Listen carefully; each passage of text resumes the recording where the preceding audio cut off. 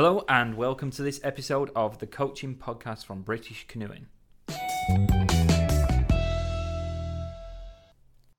So welcome to the latest edition of the British Canoeing Coaching Podcast. My name's Sid Sinfield and I'm a performance coach developer for British Canoeing. Today I'm joined by Ed Christian. Ed is a lecturer, a researcher and a coach at Chichester University. He's also, so basically what I'm going to ask Ed to do, first of all, thanks for joining us, Ed, but can we start with a little bit about who are you? So what is it you do? What do you coach? What do you research? You know, why are you here, I suppose? Let's start with that. So as you said, Sid, I'm a senior lecturer at the University of Chichester. I work on a variety of programs there, mainly stuff to do with teaching skill acquisition, sport and exercise psychology, to outdoor ed students and to PE students, sports coaching students, and so on and so forth. My main area of research at the minute, and has been for a couple of years now, is really about adventure sports coaching as a subset of coaching, as a sub-discipline of coaching, and the nuances and particularities of adventure sports coaching. And actually, we find that really interesting because the deeper we dive into that, the more we're kind of thinking and theorizing that, you know, adventure sports coaching is a very unique entity in its own right. So that's kind of getting most of my time at the moment. Okay, cool. So you've agreed to come on today and to talk theories, to tell us, you learned self all about theories. I suppose the first question I've got is why? So why do I need to know about theories? You know, I'm a coach.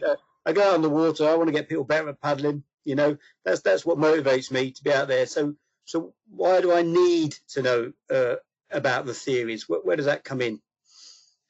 Well, that's an excellent question, isn't it? And I think that the word theories has got sort of certain theory has got a sort of certain connotation, doesn't it, with kind of old school days and chemistry and biology and so on and so forth. But if we think about theory and theorizing as a process of kind of asking and answering questions, then it starts to make a bit more sense to us as coaches. So that's the way I think of theories in a coaching context. This is about asking and answering questions, identifying problems, trying to come up with solutions, testing hypotheses. Was this working? Was that not working? And so on and so forth. So coaches are sort of naturally theorists. I think, you know, we're always asking ourselves what's working, what isn't working. More importantly, why did that work, or why didn't that work, or it worked last week but not this week, so why is that? So theory and theorizing for me is a thinking process, and not something we should shy away from. Actually, something we should embrace, because we know that thinking and sort of what we call high levels of cognitive effort are good for learning and so on and so forth. You know. So I suppose I guess the other thing. Go on, carry on.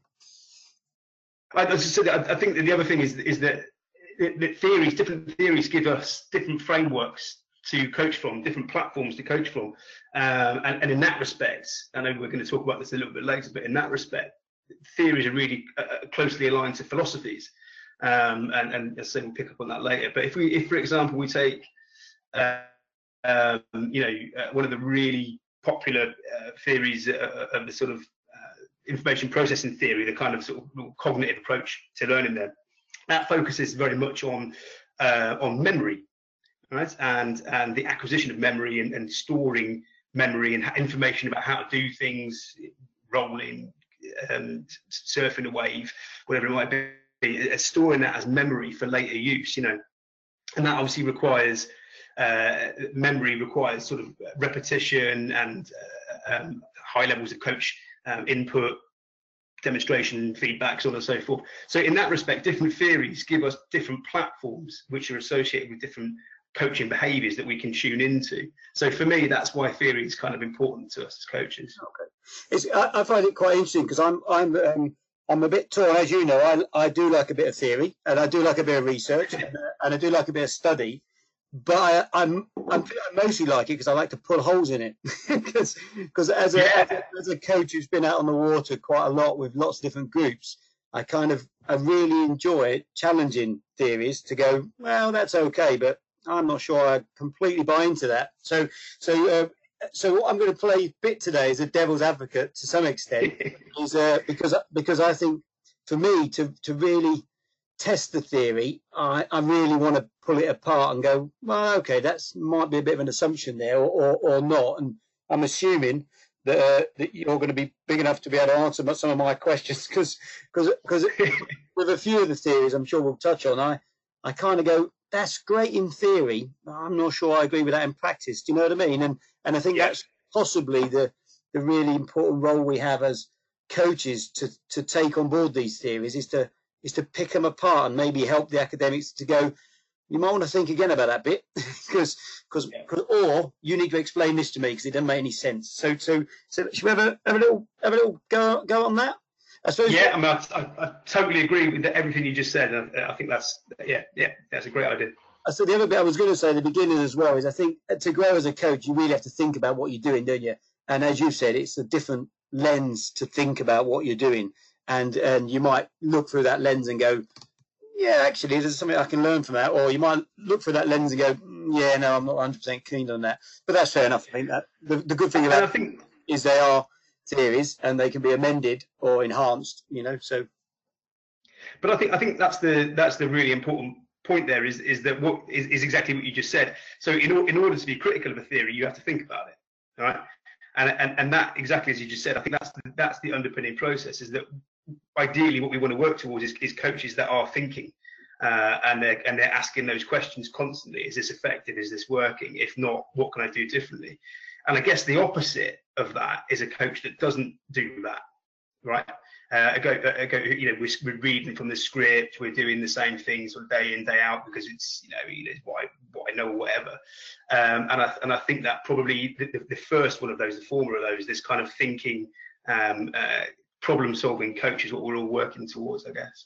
Okay, so you've agreed to talk on one of the theories or to illuminate a little bit of one of the theories, I suppose, that I mean, I've been around a long time, right? And in the last, I'd say maybe 5-6 years, this theory's become much more prevalent. I've heard more and more increasingly about constraints theory, constraints-led coaching, whereas previously that wasn't the main thing that I was presented with in terms of a theoretical stance, and I suppose you're going to help us as the coach on the water. Well, turn this talk into what actually does it mean? So if we take constraints theory apart a little bit, really, and if you could help us to understand it from the coach's perspective. So what is it? What do I really need to know about it as a coach, really? Yeah, okay. It's really interesting what you just said about it becoming more prevalent in the last sort of 5-10 years, which is a bit odd, really, because it's been around for a good long time. Really, the first sort of people we'll talk about ecological approaches in a little bit, but people started really messing around with this in the 60s and 70s, and so it has taken a long time to emerge. But so what is it? I think really, in order to understand what constraints is, you have to almost start, because it is a bit different. It's not got lots of boxes and lines and all this sort of stuff. It is a bit of a different approach, and I think that people kind of struggle with that. So sometimes, in order to focus on what something is, we have to look at what it isn't, right? So what constraints isn't is if we think about the evolution of ideas of how humans learn movement, we'd start back in the day, Pavlov's dogs, Skinner's pigeons with the behaviorists, right? So people learn to behave through conditioning, stimulus response pairing, so on and so forth. And the cognitivists come along in the 50s, after the Second World War, when we're messing around with computers and starting to think that humans learn movement skills in the same ways that we program a computer, right? So the brain is the computer, the central processing unit, whatever, and we program it, to do particular things. Cognitive is literally cogs moving around in the brain, so it's a very brain-based approach, right? So again, as I said a minute ago, we think about drilling skills and drills. We think about repetition, verbal instruction, that sort of business, and so on and so forth. So but then I say, so go on. Before you actually then go on a little bit further. So just because we get in the latest incarnation of the coach course, you know, we get behaviorism and we get constructivism there. So just before we go on to the constraints particular bit. So in the behaviorist, for again, if I'm a coach on the ward, what we're looking at there is rewards and sanctions. You know, if I see a behavior I want, I reward that. That's good. Well done. Keep doing that. Yeah. If I don't, I either give it a sanction because, oh no, you don't want to do that. Try something else. So there's very much, as the coach, I'm in charge of the learning of that person. I'm telling them whether that's right or wrong, you know, because I need to do that to give you the reward or the sanction. Yeah. In the cognitivist one, where they're making this thinking, they're doing that. I'm not so in control of that, am I? So because I know we're going to go on to constraints where the learner's in charge a bit more, but how do I'm kind of need to get my head a little bit around in that constructivist view. What's the role of the coach in that type of training? Yeah. Okay. Yeah, that's a really good question. So with the brain, you know, if we focus on the brain and we say that the brain is the most important thing, and the cogs that go around in the brain are the most important thing, then we're taking this kind of cognitive approach, right? And you know, to carry that analogy on, we would say, well, computers work on the basis of memory. I upload a program into the computer's memory. I'm not an IT person, by the way. I don't know if you noticed that, but I upload a program into the computers and it stores it in its memory, right? And actually, the analogy is the same for how we learn. So I as a coach, I'm going to literally upload or download, maybe upload, I suppose, isn't it? I upload information about a skill. All right. So let's take a skill. Let's take I don't know, you know. Let's keep it simple. Road racing. Okay, so keep it simple. Forward paddling, because that one we can all get ahead of. Forward paddling, yeah. We can all relate to that. So I want to upload forward paddling as a skill into my learner's brain. So the way that I would do that then is by repetition. So memory is formed through repetition, right? So we lay down memory traces. And we store things in long-term memory through a process of repetition. We do them over and over and over again. They're stored then, and then we can take them out of long-term memory when we want to put them into practice. So in that respect, if I make the task very clear and explicit, and I get them to do practice, I get learners to do practices that repeat the same things over and over again. And I give lots of information about the correctness or the incorrectness of the skill, right? So if I give lots and lots of feedback, don't do this, do this, don't do that, do this, this is good, this is bad, then what we get is this memory formation. And people think about motor programs, right, or schemas, and that's basically how we store that information. So after practicing for a period of time, we'll have our forward paddling schema, our motor program. We'll have our low brace schema. We'll have our bottom turn schema, or whatever it is, and they exist in our long-term memory, and then we put it out. So in that respect, from that cognitive approach, the role of the coach, as you said, is this kind of almost like this memory provider. Do you know what I mean? Almost like a computer program. I want to program that person to be able to do that skill. Okay. So how does this differ then for the constraints one? So that's because I interjected them when you were just about to launch into the constraints bit. So how does that differ then? What's different? That's cool. Yeah. Okay. So so I think probably with constraints is a funny word, and the word that, when I explain this to students, the word that I use is ecological psychology. Okay. So in the 60s, but really gaining traction in the 80s and 90s, particularly with a guy called Carl Newell, we developed it. So the ecological psychologists say, right, we recognise that the brain is important. Okay. We see that of course it is. We can't do it from that brain. It controls everything that we do, but we reckon it's not as important as the environment. Right, our ecology. Okay. So an ecological system is just, it's the environment in which we exist, isn't it? Right. So they're saying we don't think that the cognitive aspect is as important as the ecological aspect. So then we're starting to go, well, okay, that emphasizes the role of how we as individuals or paddlers, how we interact with our environment. What does the environment let us do?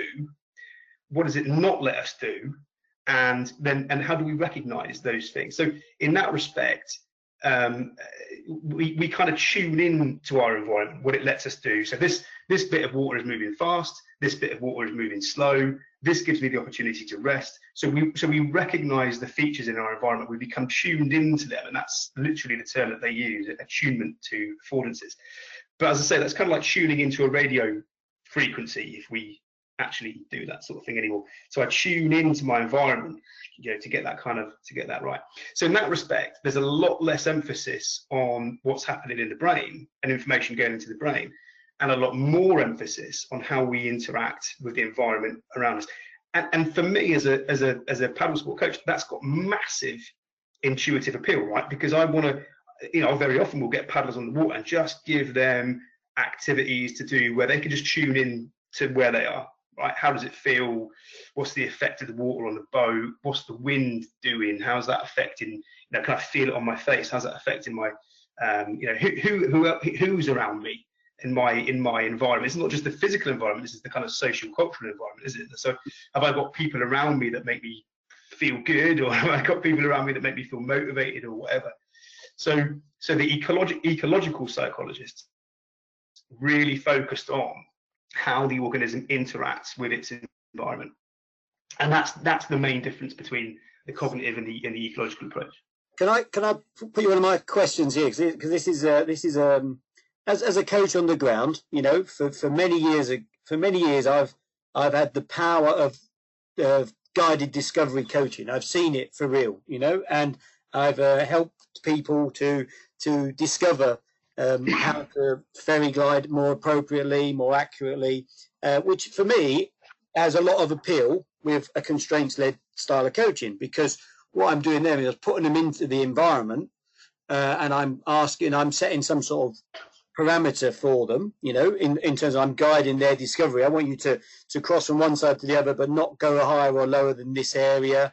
Yeah, you might find a bit more success if you look for the back of the boat for steering. So I'm giving them some guidance on that as a coaching style. And then I'm asking them questions on what they've learned, and they're theorizing and cognizing about what they've done. And in the old days, we just called that guided discovery, right? So, and in the old days, we would say, we introduced a foundation technique. This is how you paddle forward, and this is where you steer your boat. And now take those skills and put them in that bit of flow over there. And here's a few parameters for you to experiment within. I suppose that for me is a coaching tool. That's not me theorizing about how they're learning. I would use, and I suppose I've always had a bit of a dilemma between constraints-led coaching, where you're thinking about them learning from the whole environment, and how that's very different from some of the old practices that I was doing that were just effective. And I suppose in those days I was using a cognitive associative autonomous kind of model of how people would learn by manipulating stuff. Now, was I doing constraints-led coaching there? It was just called at the time guided discovery. Is constraints I suppose a more accurate description of what I was doing, or is it different? Is there fundamentally a difference between what we might have grown up as guided discovery and now what we are told from constraints-led coaching, I suppose? I don't mean there's not a hospital class, is it? Yeah, wow. Where do we where to go from that one? Okay, so were you? So I think the main thing I took out of that was were you using constraints-based approaches? No, I think that is yes. Okay, so I was doing that, but it wasn't called that when I was doing it. I suppose is that the reality? Because I wasn't trained to do that. I was trained to look at guided discovery as a useful mechanism to help people develop skill, and it was underpinned by that I would say more cognitive approach to the way people learn is that if they own the learning, they're more likely to remember it. So I suppose for me as the coach on the ground, I go, well, actually, have we just relabeled what we were doing before, or is it a more accurate description of what we were doing before? I suppose that's a conundrum that I'm always wrestling with constraints as a theory of learning, as opposed to a coaching tool, which my understanding of guided discovery was, and that there's other coaching styles that I might use that aren't constraints, that I might just use direct instruction because it works, but the retention's not high. Does that make some sense? And so I was always led to believe I had these different coaching tools that worked according to maybe retention. I might use one over another. I've got my one-off taster session. Doesn't really matter too much how much they retain from this, as long as they have fun. So I'm just going to tell them how to paddle. Do that. There you go. And they seem to learn how to paddle. So I kind of go, so this is where I'm trying to untangle all of these things as the coach on the water. Where does this all tie together? Am I just is it the same thing? Is it different? I suppose there's your first mess to untangle for me. Okay, so I think what we're doing there is we're making associations between sort of teaching styles in a kind of like a classic sort of Mostert and Ashworth, like you said, your direct instruction, i.e. very coach-led approaches, and then you're at the other end of the spectrum there, your kind of guided discovery section. So which is a much more learner-led, athlete, paddler-centered approach, right? And I think very often what we want to do is we want to be able to neatly say this theory sits with that approach and this theory sits with this approach or that approach. But I don't think necessarily it kind of works in that way. So I think, and I don't think there is a complete, direct, nice, neat box that we can put each one of those in. So I think it's really nice that you're picking up on things like guided discovery. So if we're using a guided discovery approach there, you're really going for a kind of athlete-centered or paddler-centered approach. That's going to involve lots of involvement from them, right? Lots of kind of much more emphasis on what they're doing, and for me that chimes much more with a constraints-based approach. And no, the other point is it's not new, and I think that very often in the things that I teach, what we're doing is we're just putting names to stuff that you already do, right? So for me, I think of constraints as games with aims. That's the real nuts and bolts analogy. I think it's coming up with games and activities, different ways to constrain the person themselves, the task that we give them, or the environment that lead to some new kind of emergent behavior, if you like. So it's a really, what I would think of constraints is a really an approach that's very much based around the learner trying to solve problems, right? Yep. So, and then the role for us as coaches is to set those problems, good quality movement problems, right? So it might say, and that changes our role. Right, that changes our role completely, because then what we've got to do is we've got to devise. I've got to establish what the needs of my learner are. Right, what needs, wants, we balance that out, and we go, right, what's the thing that I'm going to do with them today, and then we're going to package it. Well, how am I going to deliver that to them, right? So if we say then, I don't know, let's the classic ferry gliding, right? So we want to focus on boat control, we want to focus on efficiency and stroke efficiency and that sort of stuff. So we're getting people with the classic one we've all been using for years and years and years. Can we ferry glide across from one side of the river to the other side of the river, but reduce the number of paddle strokes that we're doing, right? So if I just set that problem, that person then has got to think about how to solve it, right? So what we're doing then is we're constraining them. We're going to do is keep putting the paddle in the water. Okay. So the thing you can't do is paddle to get across. So then we're constraining that thing, and that stops them from doing that thing. But it asks them to find a solution to that problem, because we put that constraint on. It asks them to find a solution to that problem in another way. So then they've got to go, right, well, I could play around with the angle of the boat. I could play around with speed, where I launch from, trim and weight transfer and all that sort of business. But the overriding emphasis is it puts the ball in their court, right? So it's a well-constructed, good quality problem. We set up our safety, and we do all of our obviously relevant bits and bobs. But then we let our learners try and solve that movement problem. And I really like that phrase. We're encouraging them to develop solutions to movement problems, right? And if they can figure it out, brilliant. And I think that I think intuitively we know, and I think that, well, I know that all of the research would support, if people really think a problem through and they solve it, that tends to stick much more. If they come up with a solution, that tends to stick much more with them in terms of retention and transfer. I suppose, and I've always had a healthy skepticism when it comes to constraints, because it has a lot of intuitive appeal to me. But equally, from being out on the water as a coach, there's a couple of things. Sometimes people just want me to tell them, right?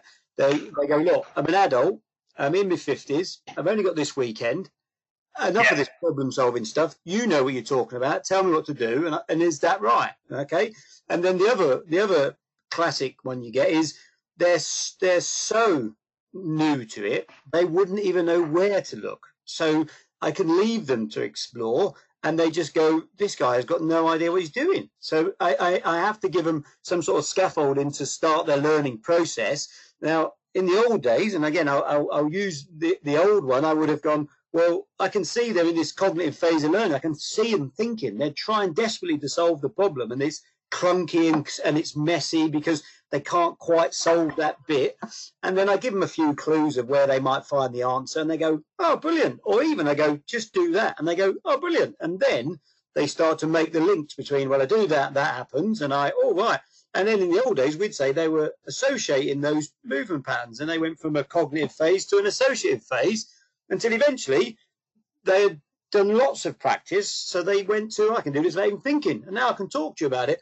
And then I could probably go to them, here's a question to answer, and make them go back a few steps to do that, you see. And I suppose the bit I struggle, the bit of constraints that I find the most challenging for me as the coach on the water is those two examples of, yeah, if I want to be learner-centered, that's fine. This learner wants the answer, right?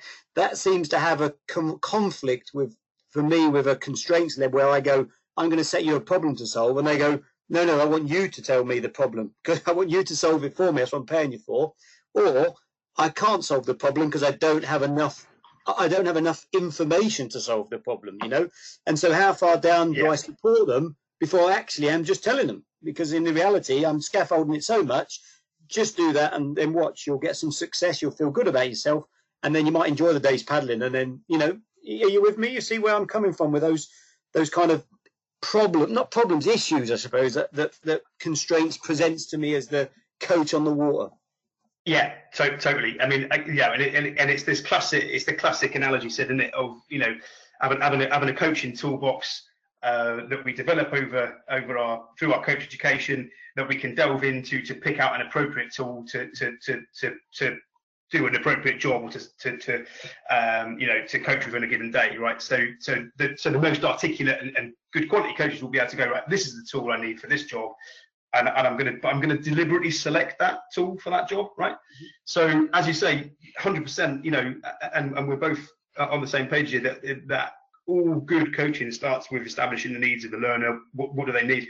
Now, if you've got a day with them and they're going on some charity expedition down the Norwegian fjords, and actually what they desperately need to do is learn how to roll, or I don't know, whatever it might be. So yeah, you've got 3 or 4 hours in the swimming pool to teach them to roll. You're probably not going to use a massive kind of problem solving, constraints based approach. You might do. so you're probably going to shift again to a more cognitive-based approach. I'm going to kind of upload as much information as I possibly can into this person's brain to try and help them to form the memory of that, because of the constraint, because of the constraint that we have on that of time. We don't have that.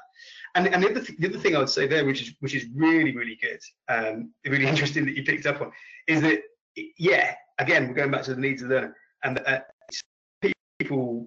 some learners don't want this, do they?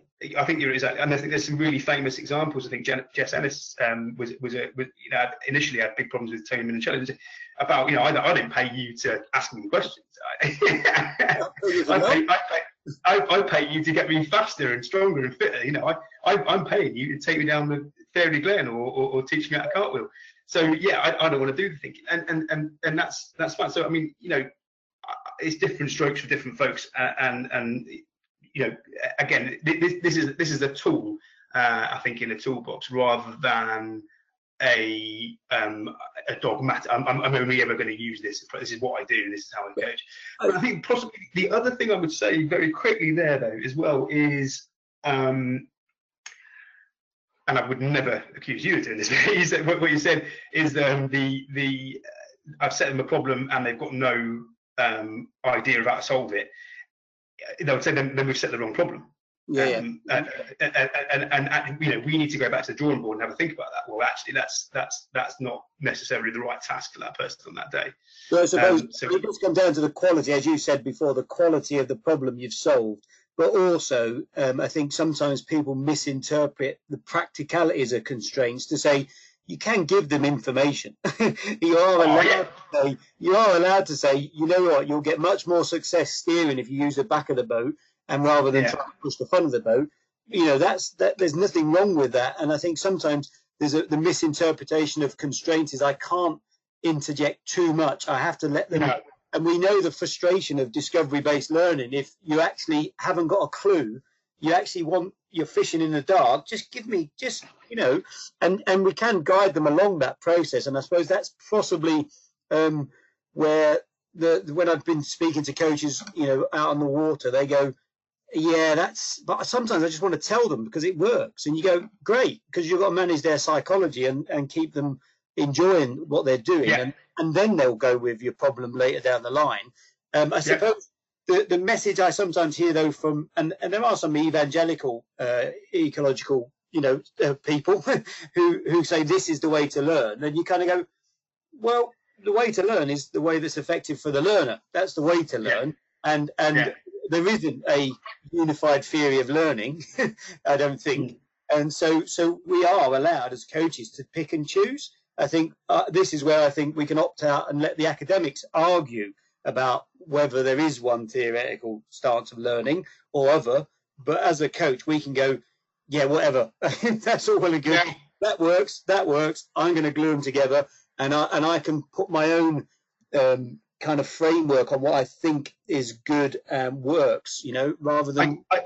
I think what I would say, though, if I could be so rude, is and I 100% absolutely totally agree with what you're saying, and the thing is, if you're working with multiple people and some of those plates are spinning and they're solving problems nicely and other people aren't, then that presents another conundrum, because I've got to use different approaches with different people. Then I've got to give that person something different, or get in with a little bit of direct instruction or whatever it might be, in order to keep them ticking over.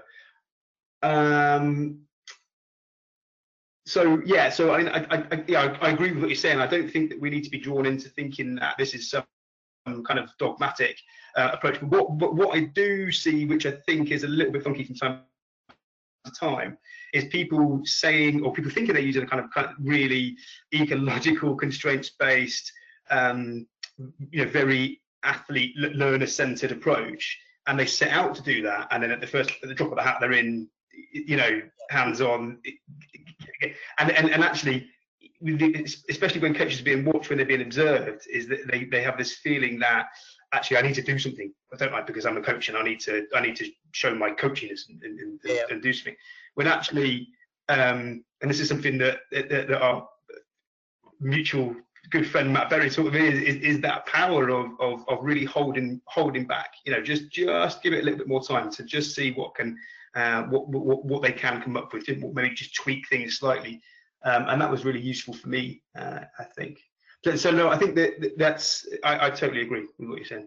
Yeah, I suppose just before we move on from this point, I suppose for me again, as the semi-academic looking in on academics arguing amongst themselves, I sometimes see them, what I would say, dancing on the head of a pin over a slight rewording, and they'll say, so for instance, deliberate practice as opposed to varied practice. You know what I mean? And in terms of Erikson's deliberate practice, he's like the Antichrist to some of these ecological people. Say, you've got affordances, you create the learning, and you think, well, no, I can create deliberate practice that is very varied, and I can do that as a coach. I can actually have, different strengths of water. That's all part for me as a coach, deliberate practice. We're doing it in different spots, and I'm orchestrating that for them. And so I could, in one say, go, I've got a lot of sympathy with that. If you put in lots of hours and you think about how you practice it, you'll get better at it.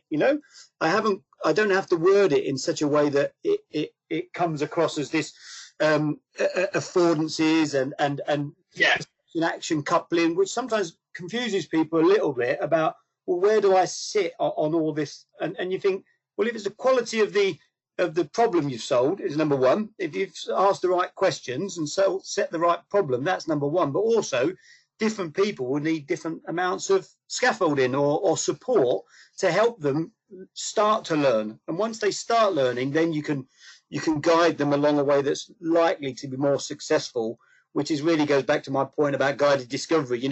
I can't just guide somebody to discover something if they haven't got the foundations of how to physically move a boat. It's very frustrating for people. And that really relates to another. You just dropped my memory there. That relates to another point that I was thinking a minute ago. Is that what are we learning for?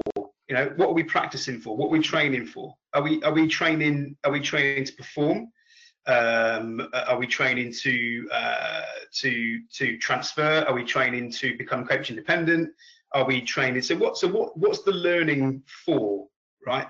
And then that helps us to navigate, with our coaching compass to navigate through that minefield. Is that what's the, what am I coaching them just to very quickly acquire a base level of skill because that gives a high level of motivation? Brilliant. Well, in that case, let's jump on some real direct instruction. Do this, do that.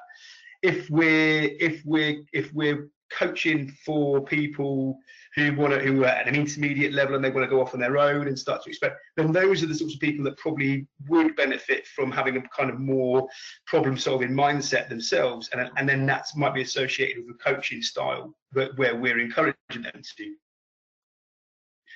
so constraints might come more into its own with that sort of learner. So yeah, I think that's a really key point, as well as establishing what the needs and the wants of the learner are.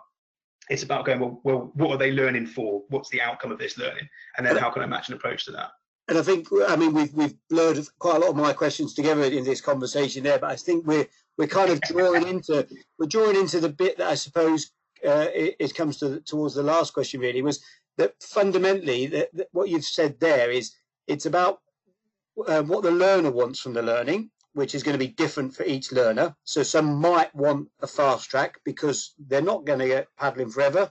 They're just going to paddle down the canal to raise some money or do their Duke of Edinburgh award, and that's it. They're never getting a boat again. So their motivation may be in a particular way, and that might dictate why they're participating in the coaching in the first place. And then there's the coach. Why am I coaching? So why do I coach? What do I want to achieve for my coaching, and is it about, as you've said, do I have my own personal philosophy of how I think people learn, and do I coach because I want to make people better people? Do I coach because I want to make people Olympic champion? So my motivation is also an important factor as to because coaching is between two people, isn't it, or possibly a few more sometimes as well. So I've got to kind of think a little bit about juggling all of those balls and thinking, can I get them aligned really? So I suppose if I turn that into into a question.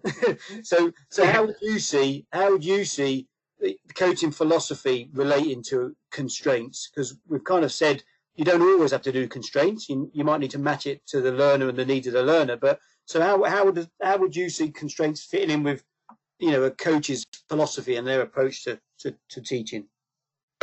Wow, well, that's a really good question, and it's just great from my opinion that people are talking so much more about coaching philosophy. When you go back, 10 years or whatever. I mean, yeah, there was a bit, but I mean, 20 years ago we weren't talking about coaching philosophy as well. You know, it just wasn't there. So it's really fantastic that that we're really moving into a time now where everybody recognises that, you know, good quality coaching is underpinned by a well articulated and by a well thought through and well established philosophy. And the sort of first step of getting towards a philosophy is to go, well, philosophies are based around what my values and beliefs are. All right, so then I have to explore my values and beliefs. And you know, I value autonomy. I value independence. You know, so I might have values and beliefs on a kind of life domain level where I value equality and inclusion and you know, blah blah blah. But then I have beliefs and values at a kind of coaching domain level, which might actually be the same. I value inclusion. I value equality. And actually we start to base our behaviours on those beliefs. So if I believe that all people are equal and we should treat people with equal respect, no matter shape, colour, size, creed, whatever it might be, then that's going to be reflected in my coaching. But if we start to ask ourselves pointy questions about what do we actually think? So if I've studied I've read a little bit about, or watched some YouTubes or read some magazine articles about learning styles, teaching spectrums, constraints, approaches, you know, whatever it might be. So how much do I connect with those things? What do I take from those? What do I believe are good aspects of those, and what aren't? And then we start to form them up, I think. And I think that the thing that you mentioned a minute ago is really, really super important, is that our philosophy is very much aligned with the context within which we work. So if my goal is to put an athlete on a podium, my philosophy is probably going to be extremely different than if I work as I do with recreational paddlers that are probably at an intermediate stage. That's 99% of the coaching that I do. So in my coaching and a bit of coaching education stuff, but in my world, that's the sort of thing that I'm doing. I'm working with intermediate paddlers in recreation disciplines, and that kind of that helps me. That aligns me a little bit with going, well, actually, you know, I really believe that if you put someone in the right situation, and you give them the right place, the right kit, and you ask them the right questions, I believe that people can solve problems and figure things out. And I also believe that if people figure out stuff for themselves, then that really sticks, and it transfers and it retains, and so on and so forth. So because I believe and I value those particular things, that really that sort of putting the learner at the heart of the experience, using that kind of real learner-centered approach, which constraints is really well connected to that. And I can go, well, that approach sits really well with my philosophy, and I embrace that in my philosophy, because yeah, I believe in the things that it espouses, and actually it fits with the context within which I work really, really well. So yeah, and different theories do that, I think, in kind of different ways, don't they? You know, so if we're in a high performance context, we you know, which is about success and marginal gains and so on and so forth, it might be that we're using more of a kind of conditioning approach. You know, we're using positive and negative reinforcement to draw out things we want to see. Yeah, I suppose the bit I'd kind of I'd interject a little bit there on the way I wrap up philosophy and context as well, is that if you're if you find yourself in a context that really challenges your philosophy, then you stop enjoying the coaching that you're doing. So, for instance, if for me it's about smiling and I want people to really enjoy their day on the water, that might carry through, but only one person can win in that competition.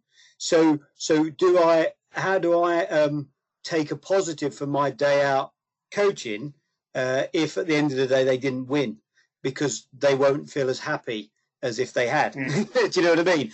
But there are ways of me framing success, but fundamentally that might not be the environment I'm attracted to. But equally, it might well be that competitive element is really, I want to help somebody win. That's really what I want to do. And I'm just going to be just as disappointed as they are when they don't. But that will just fuel the fire for us to get better and to look at ways to enhance their performance, to really find that extra little bit that's going to find those, fractions a second. That means it is a gold medal rather than a fourth place, So a lot of that really comes back to your thinking, going back to our point there about really having a considered philosophy of why do you coach and why do you coach the way you do. I think those are the two key questions for me to ask yourself as a coach. Is if you can't answer those questions, then you're probably just repeating a pattern of I go along and coach on a Tuesday because I always do, and you you might not be as effective and efficient as you could be, because just being able to answer those two questions would really help you review the coaching you've done to say, did I achieve what I set out to do? That makes some sense. And I think that's right as well. And I just just a little thought on that. I just, as you were talking there about high performance, you just got me thinking. We do need an element of flexibility in our approaches. And I think the classic old toolbox analogy is the right one to use here. We've got to select the right tool for the job and so on and so forth. But we have to be flexible with our philosophy as well, because we never know what we're going to encounter, right? So even working at a kind of recreational end, we can still find ourselves in high pressure, testy situations in terms of rescues and kind of safety aspects and so on and so forth. So having a sort of mindset and a philosophy that actually is flexible enough to go, actually, I've got all six of my boats are upside down, and it started to rain, and there's a big rock over there, and all that sort of stuff. I'm going to need to use a very different approach very quickly here. And I think it's having that flexibility of thinking, I think, as well, that's super important.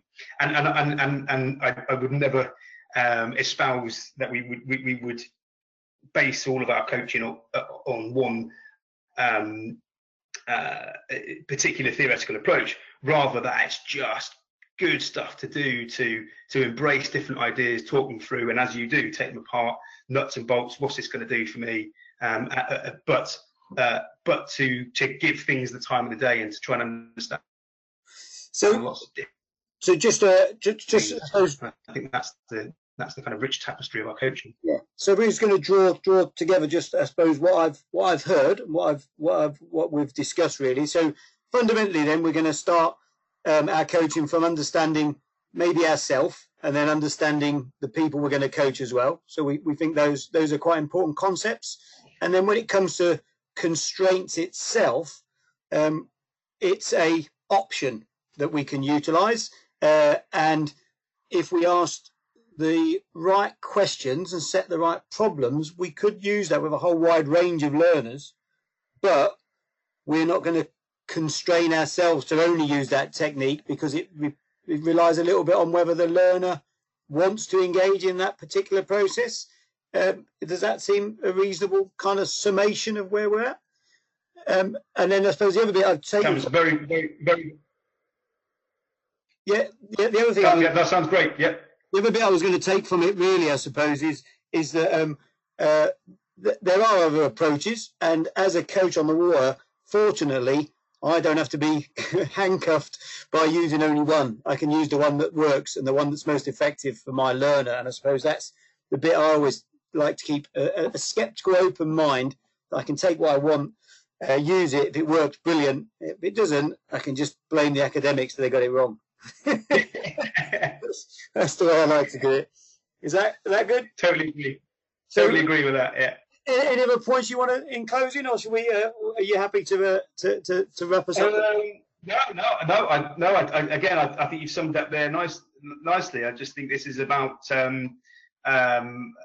open minds, exploration, and I think as we sort of started the conversation with, really at the start there, the most important aspect that underpins everything that we talk about for me is, and even where you're being critical of different theories and different approaches and different things, what you're doing is you're thinking, and it's thinking about things, it's analysing, it's why is this happening, why is that good, what does this give me, what does this give me as a coach, what doesn't it give me as a coach? And I think if the minute that we stop doing that, then we stop learning, and that's where we stagnate, isn't it? And that's bad news for all. I suppose so that healthy inquisitive mind. And I suppose the other job that yourself and myself have got really is helping to turn the academic jargon into bankside talk, because I think that's a real block for some coaches on their learning, is they just think, what's all these very big long words? What does it actually mean? And so I'd like to thank you today for helping us to unpick some of that jargon. And I suppose if anybody's got any questions, they're always able to find me via the British Canoeing website. I'm always happy to answer questions, and I'm sure if they Googled Ed, you'd find you out there somewhere, and you'd answer some questions. I don't know what you'd find. So thanks for that. Thanks for that, Ed.